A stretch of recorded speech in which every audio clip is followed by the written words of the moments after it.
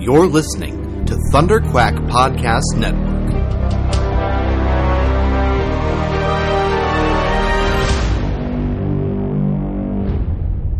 Hello, Riverdale Gang. Hello, gang. Welcome back to the Critical Commentary Watch-Along podcast about the television show Riverdale. I'm one of your hosts, Ryan. And I'm Chloe. Welcome to this podcast, which is recorded here on the unceded territory of the Musqueam, Tsleil-Waututh, and Squamish First Nations, where much of Riverdale is shot. Mm-hmm. I should also add, I'm recording today from my hometown, Treaty 8 territory, the traditional lands of the Cree, Dene, Tha, and Beaver people. Yeah, so we're doing Spread this out kind of what is sort of the old-fashioned way now. The medium old-fashioned way, it's sort of hard to say. Like, for a bit we were together, and then for a bit it was just full-on COVID. Mm-hmm. And then it's still full-on COVID, but we were at least safe enough to be in the same room. And now Ryan is on Treaty 8 territory. This is that, like, twice a year where I remember I'm a farm kid, and it screws up all my schedules. But there we go. It's nice. There's a lot of trees in nature. I'm having lots of tree and nature time on the family farm. That's so good. Yeah, Ryan keeps sending me pictures of good things, and it's nice. Good things include cats. Good things that snuck in from the barn, right? Yeah. Crawled in my window on the second story and cuddled with me at night. A farm cat did that. Life's idyllic sometimes. It's all a trash fire, but every once in a while you get these idyllic moments. It really has been a trash fire in Vancouver the last couple of days, as well as many other places in BC. We had an anti-vax protest out my window. It was very stressful. I cried, which is not like me in a situation like that, but it was very distressing. I would like to use my little platform to say, if you are comparing vaccine passports to the Holocaust, you need to think about your life choices. Yeah, that. That's what you need to do. Not an appropriate comparison. Anyway, on to more cheerful topics. I'm so glad I missed that. Yes, quite. Quite. There was no explicit comparisons on anyone's signs yesterday, but that is quite a bit of the rhetoric that is being used by people who are anti-vax. Yeah. I also want to send my love to any of our listeners who have a uterus who are in Texas. If there are any, there's a lot of solidarity out there for you. Yesterday was a bad day. Yep. Well, that's that. Now the state of the world is addressed. The state of Riverdale is not that far off. Yeah, this was an intriguing episode. I watched this one when I was pretty tired last night, and so I'm interested to see it with a fresher mind. And I'm coming fresh off of a watch with my friend Channing, actually. So I'm diving right back into the show, and I enjoyed it. Certainly compared to last week, I enjoyed it. Me and Channing both found this episode felt long, as if there were 3 half episodes. It did feel long. I agree. It's very, very interesting after the weird mess of last week's pacing to have this very artfully paced episode with a clever narrative framing. And yeah, structurally this week made me happier. I guess I'm ready to reflect on the content, which was all actually kind of interesting moral questions to some degree. Like, now that I say it, I wasn't expecting from Riverdale quite this analysis of mental health crises and rock bottom and serious trauma triggers. Interesting. I am ready to hear how you feel, because in my fatigued state last night, I was like, ooh, I don't really know how I feel about this. But I did think it was beautifully shot. I really thought it was like a very beautifully lit episode, directed by Madchen Amick, who we love, our very own Ma Cooper. The Night I did Gallery. think the performances were really strong, actually. It really struck me in this episode. I thought the performances were really, really strong. Madchen Amick really knows how to get... I mean, she's been working with these people for a long time. I'm sure there's a rapport... Yeah. I would assume there's a rapport build up. Obviously, I have no knowledge of these people, but I would assume there's a bit of a rapport built up. And so, anyway, yeah, I really, really appreciated the performances in this episode a lot. Yeah, I agree. I think Betty's was perhaps the most striking to me. Perhaps the most heightened feeling. I think I was especially taken in by how Betty's section was cut and edited and shot, and that the very distinctive rapid jumps and connections and mental connections happening through scene jumps. And I guess that technique was used very effectively throughout, to tell the story in a very unusually chunked out, divided, in non-linear sort of way, but completely comprehensible, completely emotionally linear, completely emotionally comprehensible. That's interesting. I'm really intrigued by those comments, and I'm looking forward to rewatching the episode now. Well then, why don't we jump in, Chloe? Why don't we? I love jumping in. Let's begin the watch-along commentary section of the podcast, where we play the show silently in the background, rip it to pieces, and you're welcome to join us. Some of the pieces are good. I rip good pieces off. I keep some of the pieces. Oh, yeah. I mean, when you rip pieces off things, sometimes you want to chew them and swallow them and keep them forever, you know? What was I going to say? Oh, yeah. Shall we 3, 2, 1, go? Yes, 3, 2, 1, go. And you're going to badoom us in? Sure. 3, 2, 1, go. Badoom. Badoom. Ba. Channing also hates the new WB sound. Channing's right. It's upsetting and jarring. This umbrella is just great. This whole thing was so cool, creepy, so beautifully aesthetic for a framing story, for the older story. Oh, that's interesting that you liked this. I wasn't sure. Please tell me more. I'm interested. Honestly, it's not Riverdale good. It's not naturalistic good, the art story. But it's so stylized, it's so aesthetic. It's I think very much in line with I feel like I liked how boldly on genre and on theme Betty's section allowed itself to go, and I feel somewhat similarly watching Cheryl's framing story again, that it is so deeply committed to its aesthetic in this moment that I'm just really happy to go along with it and walk down the creepy hallway, seeing what is seen. I did like the Sabrina flavor here. Yes. Oh, and the mine shots, the mine scenes. I was really thinking back to Sabrina and what this team presumably has learned about Appalachian horror. With mine collapses and carbon monoxide, with serial killers on the truck highway, and with I guess no, the Mothman. That's it, Mothman. Yeah, there we go. The Rat King, not so. That was a weird red herring, but here we are. I liked it. I'll get to that later. Archie's in therapy.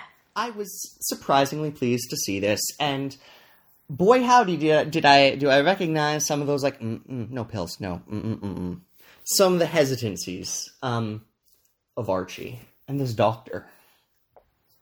What do you think? Yeah, I felt very I felt very intrigued by the mention of EMR here. I'm in the middle of a book that I'm finding very interesting about trauma, and it's called The Body Keeps the Score. It's a well-known book.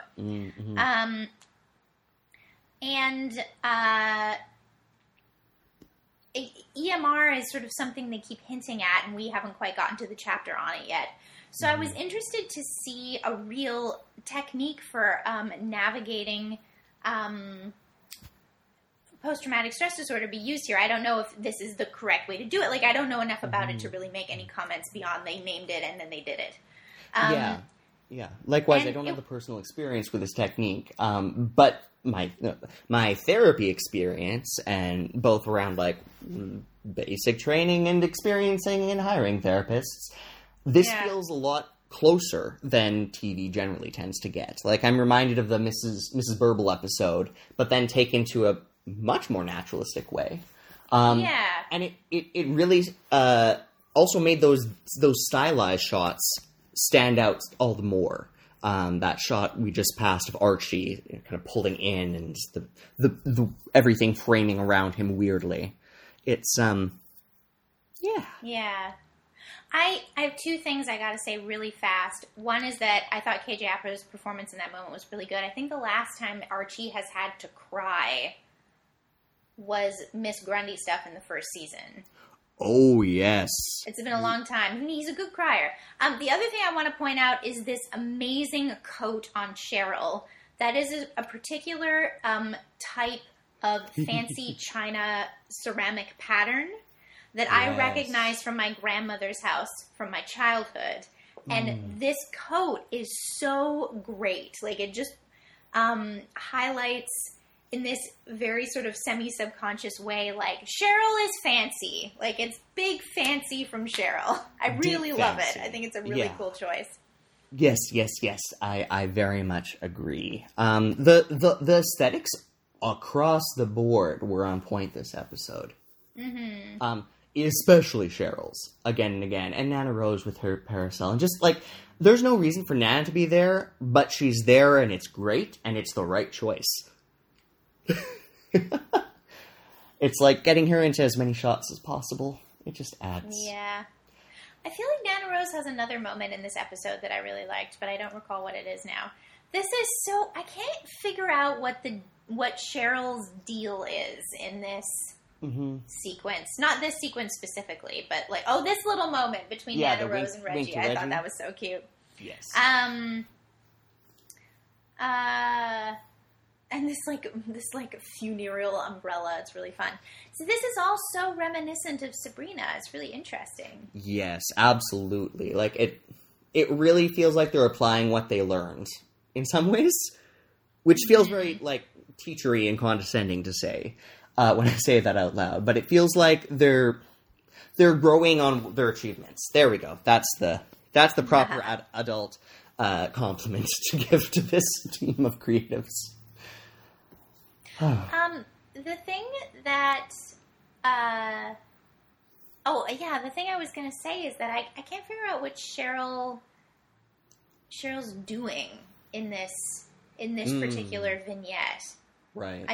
I appreciate that she wants the Palladium now that she knows that it's there. That's very in keeping with Cheryl's character. But she's working them so hard, and it feels like, even for Cheryl, it feels a little weird. It feels like there's an extra motive at play that is not clear to me.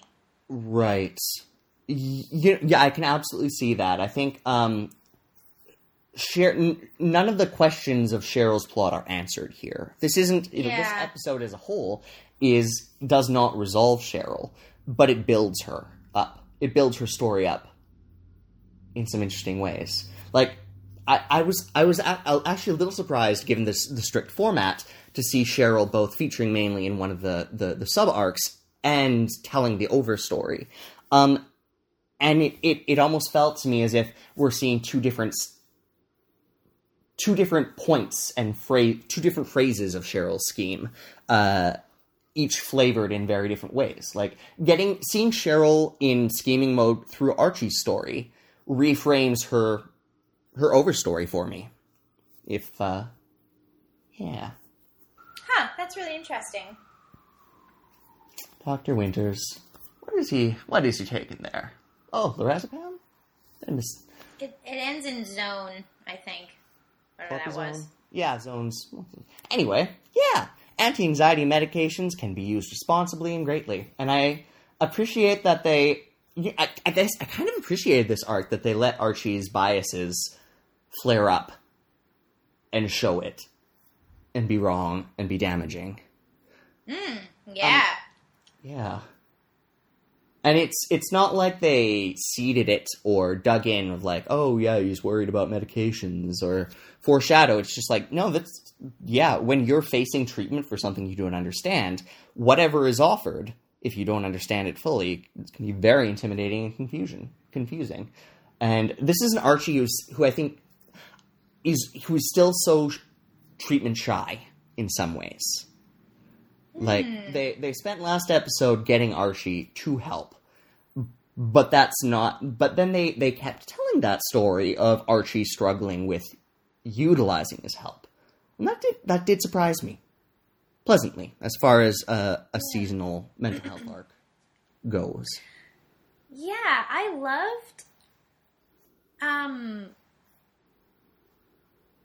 loved how jarring a lot of the lighting was in here, like the white lights contrasted with the dark, but also with the yellow lights. Like, it really did feel the way your brain can feel sometimes when it's not 100% online.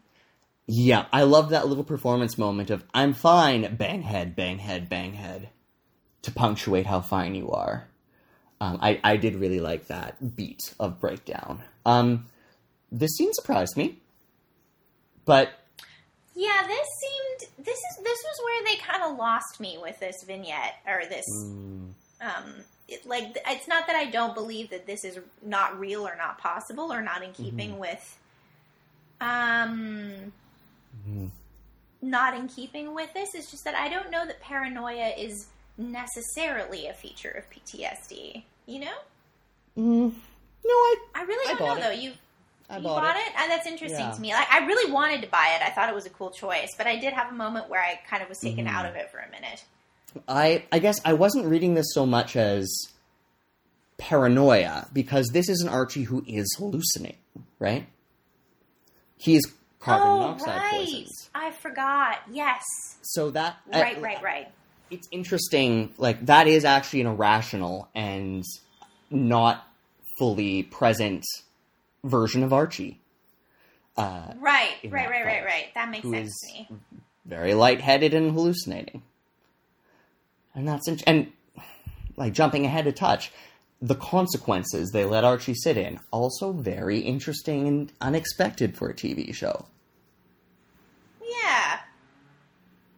Yeah, I really loved a lot of the choices Madchen Amick made, or it felt like Madchen Amick was making in this episode in terms of really caring about these characters. Yeah. We're not sympathizing with them, we're just sitting with them in the really, really, really bad moments. Without really explaining, which is refreshing. Yeah, and I think the other thing that I have, like, my sort of main frustration with this show, I think, and I say this as a fan, like, I love the show, was that the first season made me care about these characters so much. And then in the subsequent seasons, I've been like, oh, but I wanted you to do something a little bit more interesting for that character, please, writers. Because I really care about them. Yeah. And, like, I would like the lived experience to be continuing that story, whereas we veer sharply into genre. And our cast plays out the genre, as we've seen. But that doesn't make for the most consistent character arc. Well, I do like the genre adventures. That I'm here for. But what I've liked a lot about this season, and about this episode in particular, as well as a few others, is that we get an opportunity to really care about what's happening for these characters. And sit with them the way you were saying. So I like it. I find it quite easy to get wrapped up into silly in-world logistics sometimes in Riverdale plots, and in this case, I Had some snarky thoughts about, well, yeah, you're hiring a untrained construction crew to open a mine. That's illogically unsafe. But they didn't, that was correct, that was true. But that's not what the plot was about. The plot was about Archie's having this extreme emotion. It just was stage dressing. It was, the setting of the story all highlights Archie's emotional conflict. There's something... That's annoying. How do we fix it? Thanks a heap, Cheryl. Yeah, I didn't clock exactly that, this Cheryl clearly has a plan. Yeah, there's something, afoot. Yeah. Not unlike the one Hiram scene from last week. The one But cutaway so much that... has happened. Gosh, you were saying about this episode seeming long. So much has happened, and we're just getting the title credits. That's true. I mean, we're about a good 10 minutes in. We're through most of Archie's story, actually. Yeah. And we're getting the title credits. This was a fascinating choice to me. I'm scared to be alone with you. I am so glad they followed through with this consequence because, therapists are people doing their job and they're not magic gurus who will fix you and absorb whatever you take. They don't have a therapeutic relationship anymore and that sucks. But that happens in real life. You burn bridges sometimes, and it's awful. It makes getting help extra hard. Yeah. What outfit is Betty wearing in this? Was that a scene that was... Because that's a dress of Cheryl's, I think. It has that... Well, that's a very Betty collar. Oh, yes, it is. You know what? I saw red when actually I think pink is what's going on here. Yeah, very traditional Betty with a chainsaw. Yeah. Part of me, just picturing how this episode comes together. I wonder what stage those paintings came in as concept art, because they each feel like a concept art for a short. That's interesting. You could have brought those three paintings. Yeah. Before we navigate away from this scene, look how muted all the colors are. All of our saturated blues and pinks are missing. They are dulled. Dulled. I noticed that in Archie in the office. They were shooting in the office, which is a very dulled, greeny, flat place. And that there was a photo of Archie and his dad in a warm red light in a single practical lamp in a room of green grays. I think that is very intentional and stylized throughout this story. We're in a very low color, low saturation, unhappy place. Yeah. But you were saying about the paintings, when they came in conceptually. Yeah, I know. It's really interesting because we've just had Cheryl doing forgeries, and these are original works. Yeah. You know? Even metatextually, I can imagine bringing those to a script pitch and being like, I found these 3 amazing pieces of fan art. That's funny. That was a big yawn, Riverdale Gang. Whew. I am enjoying Lily Reinhart's performance here of Cold Interrogator on a moral razor's edge. I am enjoying it. I accepted Betty was about to chainsaw that man. Yeah, I also loved the little, you're not in the United States anymore, you're in Riverdale. Yep. I was like, thank you for acknowledging that this place exists out of space and time, because it clearly does. Yeah, there are no consequences, and she gets that body to Dr. Curdle Jr., and sure. Hi, yeah. I found a body who was chained to the wall in my shop class, choked himself to death on his tongue. You want to take care of that? Cool. I mean, I remember the last time that Ma Cooper and Betty Cooper tried to hide a body. Someone found it. True. I guess they cut steps this time and just pay off the good doctor straight away. Yeah. I wonder, do you know anything about how pictures are selected for this kind of thing? Like, do you audition to be the missing girl in the photograph? Oh. How does that work? I don't. It's really down to what props gets.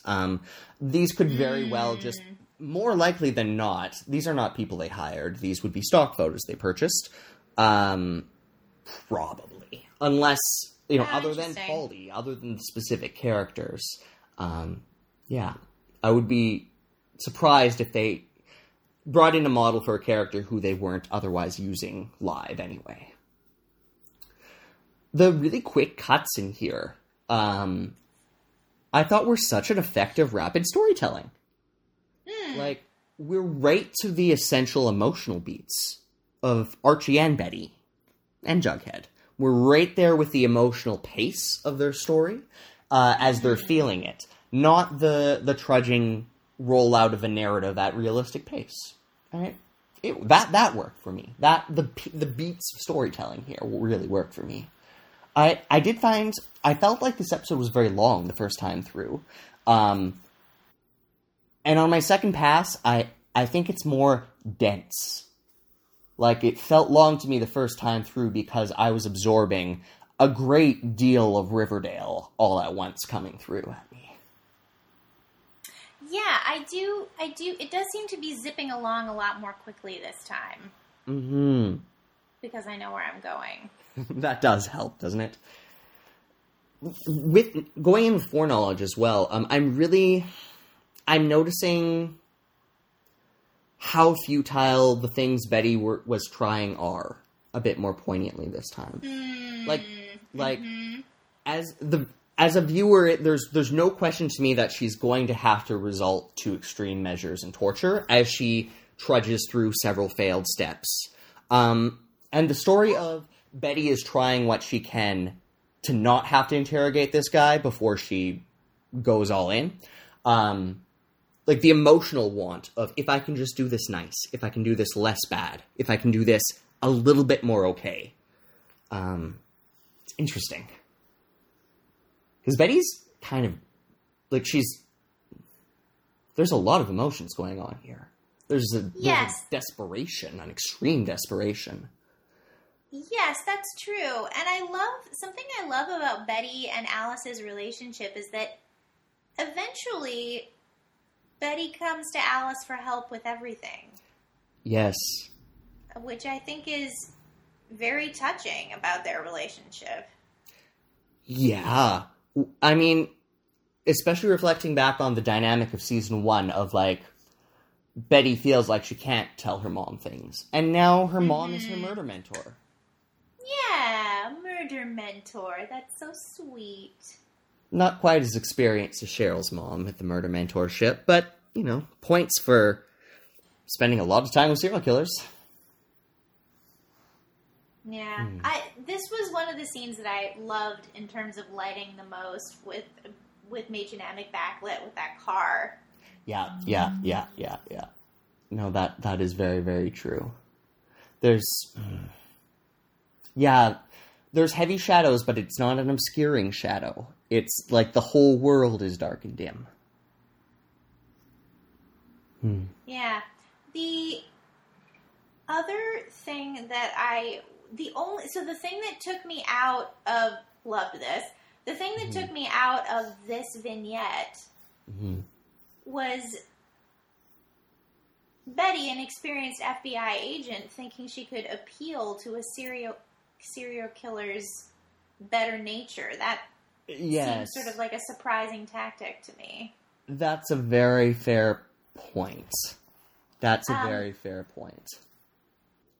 Huh. Also, yes, great you, delivery from Alice. Loved. Mm-hmm. Just a thesis statement for this short. With that dark shaded look away. Murder permission. As your mother, I give you permission. Oof. Which, is kind of an intriguing moral moment. Because the first person who gives you permission to do anything is your mother. They're the, original permission giver, your parents. Mm. It stacks with the establishment of Riverdale as a place outside of authority. That was an explicit plot point in the first half of this season. Betty reiterated it here. You're not in America anymore. You're not in the USA. Mm-hmm. This place is no man's land. And in the absence of all authority, who is an authority here? Maybe her mom? Maybe her mom. Who knows? Alice Cooper, she gets stuff done. She's killed cult leaders before. With great effect. Yeah. I also didn't know how I felt about us finding out that Betty had this said to her. It took me out of it. It didn't feel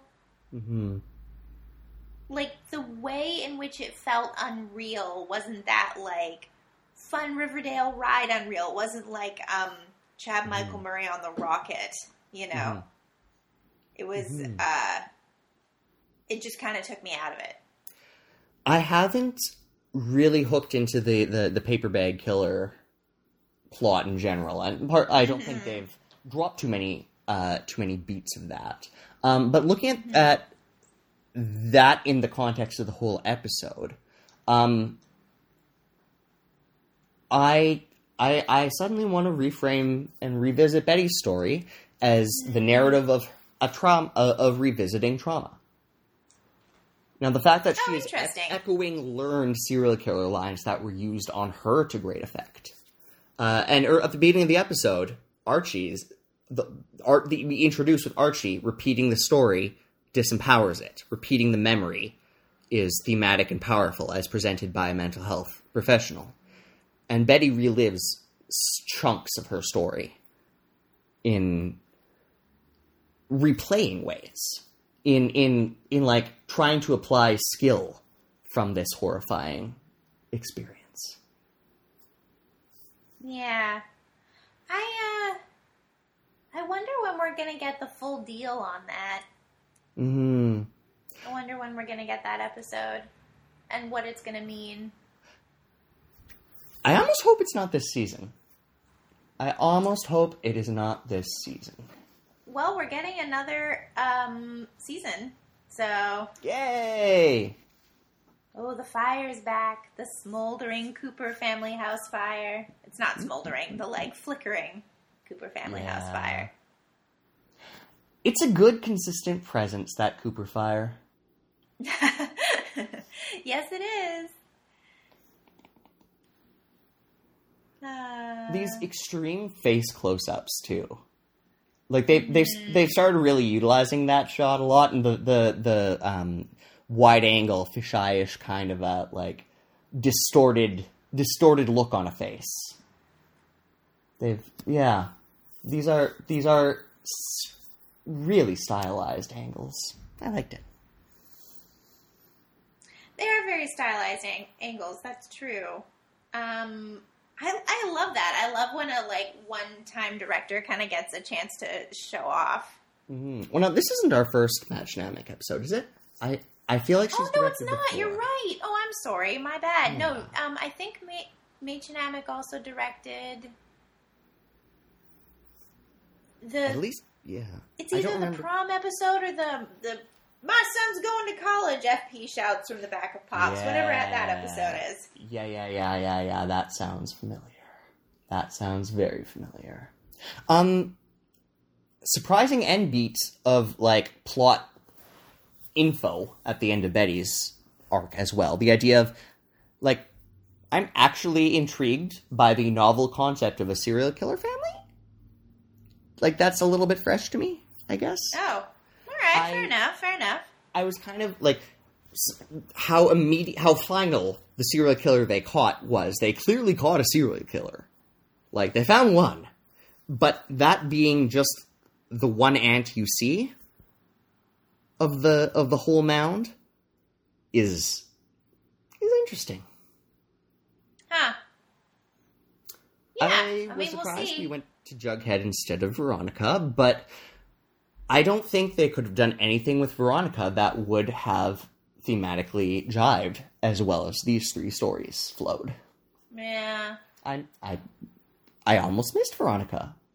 I was surprised she wasn't in someone else's story in some capacity. But it felt cohesive. Yeah, and I also think, I think this was sort of this, like, story filling in for Jughead that I need to sort of move forward. Like, if we don't end up spending this much time with Jughead for the rest of the season, I will still feel pretty satisfied. Right, like we told an interesting beat of his story here. Yeah. And it doesn't have to be the big plot.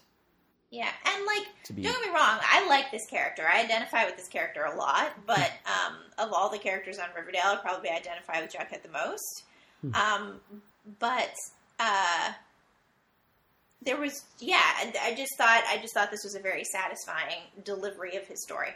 I also loved how they do this thing about how alcohol is everywhere. Like, when you're an addict, it's in every gift. Yes. And it's at every party. And it's there when you don't know what else to do. Yes. You know what I mean? I thought that was actually very well placed in this segment, I thought. Yes. Jughead's relationship with addiction and relationship to substances, unexpectedly nuanced and interesting story to tell here. That they told, how they told. I was a little surprised to see Jug showing up in a traditional AA meeting setting. But it worked for me. It worked for me. That's interesting. Yeah. I enjoyed revisiting some of these, like, time skip trope scenes, but with a much leveler head. Like, Jughead's in-between story feels very reasonably sized in its telling here. Mm-hmm. I'm also... Yeah. I'm glad this is the big reveal of Jughead's story. It's not the Mothman secret. It's more that, like, yeah, he had an addictions issue. It sucked. He was busy. And then he went home. And that fits exactly with the Jughead we met top of the season, and not at all with the narrative that we were parodying of his character trope and arc. Like, I'm more interested. I like it. Yeah. It's more unexpected and new to me. Yeah, I also loved that he's a YA writer, which I didn't know. Yep, that's a nice detail, because his famous novel that ruined his reputation because it's a veiled story of everyone in Riverdale was, one more Divergent knockoff. I can't tell, like, where Betty is. Is she at college in her dorm? Yeah. Is there someone in the bed next to her? I wasn't sure what I was supposed to take away from that look she gives to her right.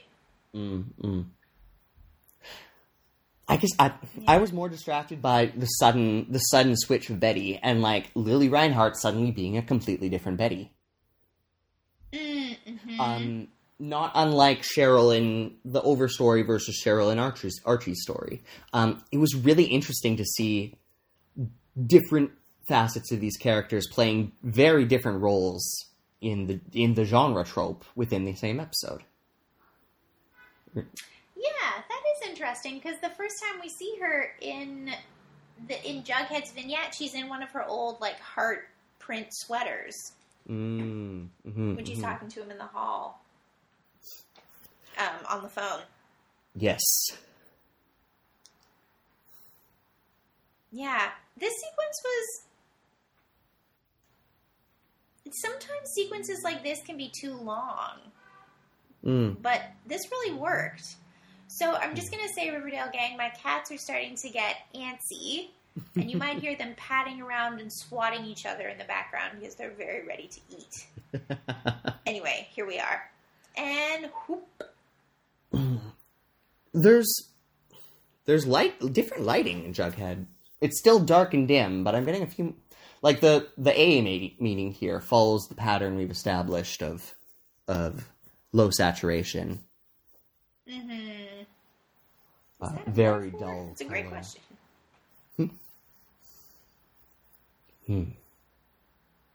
Yeah, I feel like I've heard from a lot of folks who have come out of addiction.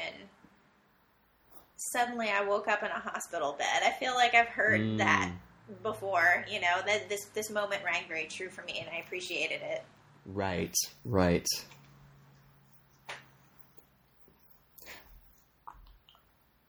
Rang very true for me. Yeah, and it was interesting to get a little bit more of Jessica and Jughead's relationship. Jessica's the name of that character, right? Yeah. I think so, yes.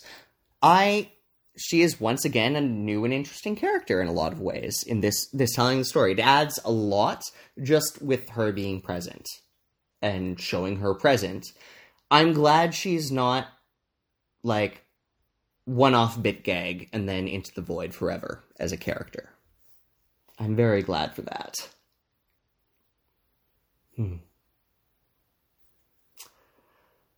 Here to Riverdale, eh? I enjoy that they acknowledge earlier on that Jughead... It's like, yeah, it's weird. I used to teach here. Also, what happened to his English class? Oh my god. They didn't have an English teacher. Do kids in Riverdale just not learn English anymore? I was more satisfied with this Jughead story on second repeat than I thought I was. There's this undercurrent of the whole Rat King Mothman thing we're getting into, all being like the emotions and the experiences smushed into a story, and how he expresses those emotions as a story.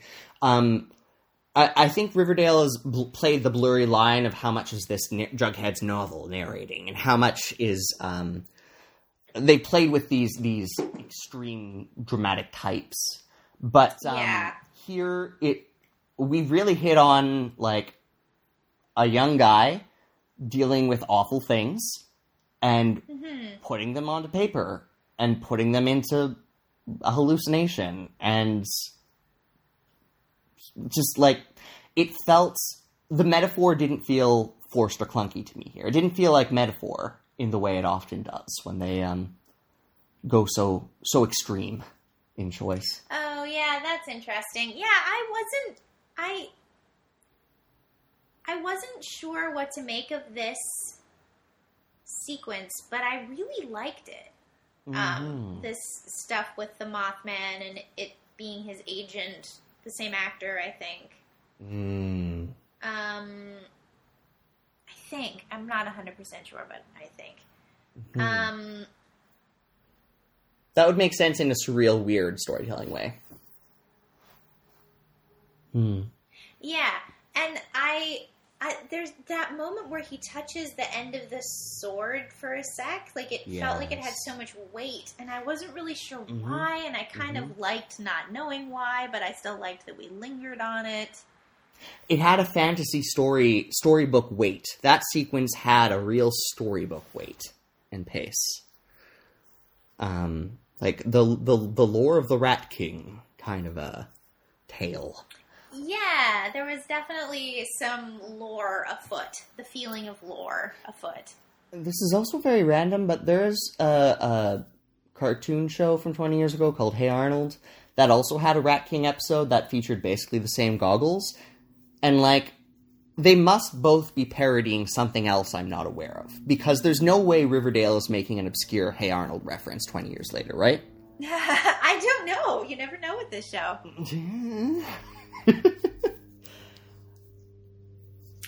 This sequence I thought was really interesting because the way it's shot, I'm actually not sure if these actors are in the same room together. Like, it's almost like... Well, the stylization of it, yeah, like they could have shot around that easily, and probably did logistically. Yeah. My cats are starting to meow their Riverdale Gang. Something for you to listen to in the background. This sweet little, please feed me. Hear their songs. Sing their songs. Orpheus and Eurydice. Yeah. Meow. I might be able to cut some of them out if No, I'm not meow talking with and them Ryan too. is. I will meow along with them. We must sing their song, Chloe. They're singing for you, gang. I loved these extras who are just so patiently listening to this main actor talk. I thought that was so charming in a way. Yes, this wild story, and they're listening to him with, they're like, oh, okay, what? Yeah. Like I don't think AA meetings usually would dig in for details, but it worked as a framing introduction for telling the story and showing us where Jughead is at in a lot of ways.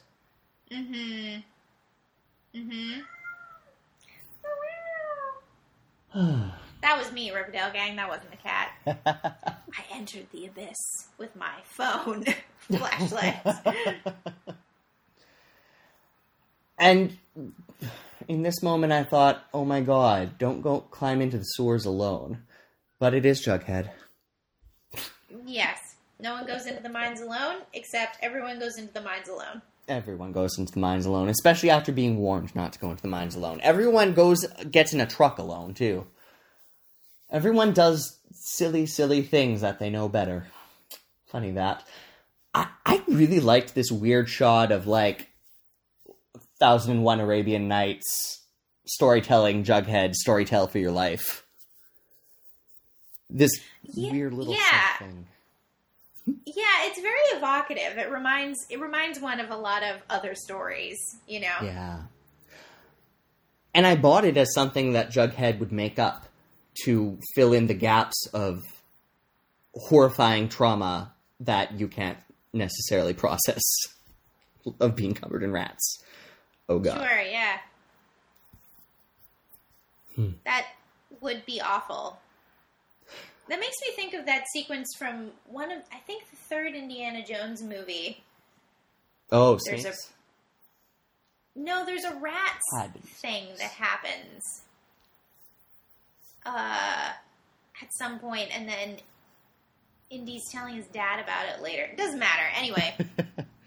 We both need to rewatch our Indiana Jones, or not. It was a fine film.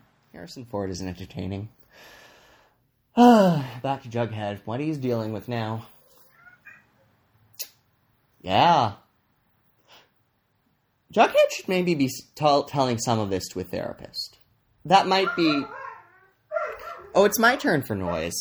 Hello, dog. Meet Nima, gang. That's Nima. Hi, Nima. It's my dear friend Channing's blessed dog, Nima. She is a joy. And a hurricane. So how do we feel about the end note of this episode? I accept it? I accepted it. I don't know. How do you feel, Chloe? I'm very worried for Minerva. Who's being called Min Min the way Tony was called Titi. And in this painting, she's kind of got her head back. Yeah. In this very sacrificial... I'm worried about poor Min Min. Last time your Nana suggested sacrificing me. Yeah. Red flag, girl. Truly, it is a red flag. You should not need to be proposed to sacrifice twice. It's true. I did like how muscular Cheryl made herself look in this painting. Actually, I thought that was fun. I'm just noticing that for the first time. Little hints of random Greek myth reference. I'm in a classics binge right now. Some of my favorite podcasts are back from their summer hiatus. Ancient History Fangirls is what I'm really enjoying. It's two women telling very blunt interpretations of lived experience in the past through seed, through war elephants. This year, heavily about ancient sex workers, starting in Greece and Rome. Oh, cool. That sounds really interesting. Yeah, so a little plug to that. Ancient History Fangirls it is a delightful history podcast. Conversational, feminist, casual. Yeah. Cool. That sounds great. In my mind. So I saw and felt all of the Orpheus and Euripides and Psyche and Cupid. And did Betty and Archie have any classics references? I want to go back now, just as a completionist, to look for their references to myth. Not that I recall. I feel like their big myth is a very modern one, which is the, like, boy next door, girl next door thing. Yeah. You know? Yeah. Yeah. Well, gang, I liked that a lot more on the second watch. I liked it a lot more than last week. I'm going to bluntly say that. Yes, absolutely. I thought this episode is definitely more an episode that we would like than last week. It is brilliantly cohesive in a direct opposite way to what last week's was. Like, it is artfully wound together. And I don't know where we are next week. Yeah, I know. It's exciting. It's a good springboard. I'm interested in where we're going. Yeah. Well, we left all of our characters in a place of having told their story and now being kind of back at the flat, basic place. Like, Archie's told his story, but there's failure. He's still in a bad place. Betty's told her story, but... serial killers. Jughead's told his story. We know it now. But, yeah. Again, the therapist scene, telling a story again, disempowers it or changes the power. And this is an episode all about telling old trauma stories, or new trauma stories. And combined. That's very interesting. I like that. Yeah. I'll take that as the thesis of this episode. Huh. Well, I'm happy to end it there. How do you feel, Ryan? Yeah, let's wrap it this week. And, because we'll be right back on it next week with more Riverdale. And I have a dog to go play with, and she's very excited and energetic. Yeah. So, sorry, gang. I love you, but the dog's sweet. Yeah. I have a meowy kitty to go feed, and Ryan has important dogs to play with. We're going to go stop talking human now completely. Thanks for joining us, gang. And excited to see you next week to see what kind of weird grab bag we get. Yeah, absolutely. Looking forward to next week as well. Have a wonderful time at home, Ryan, and we'll see you next week, gang. Ta. Ta.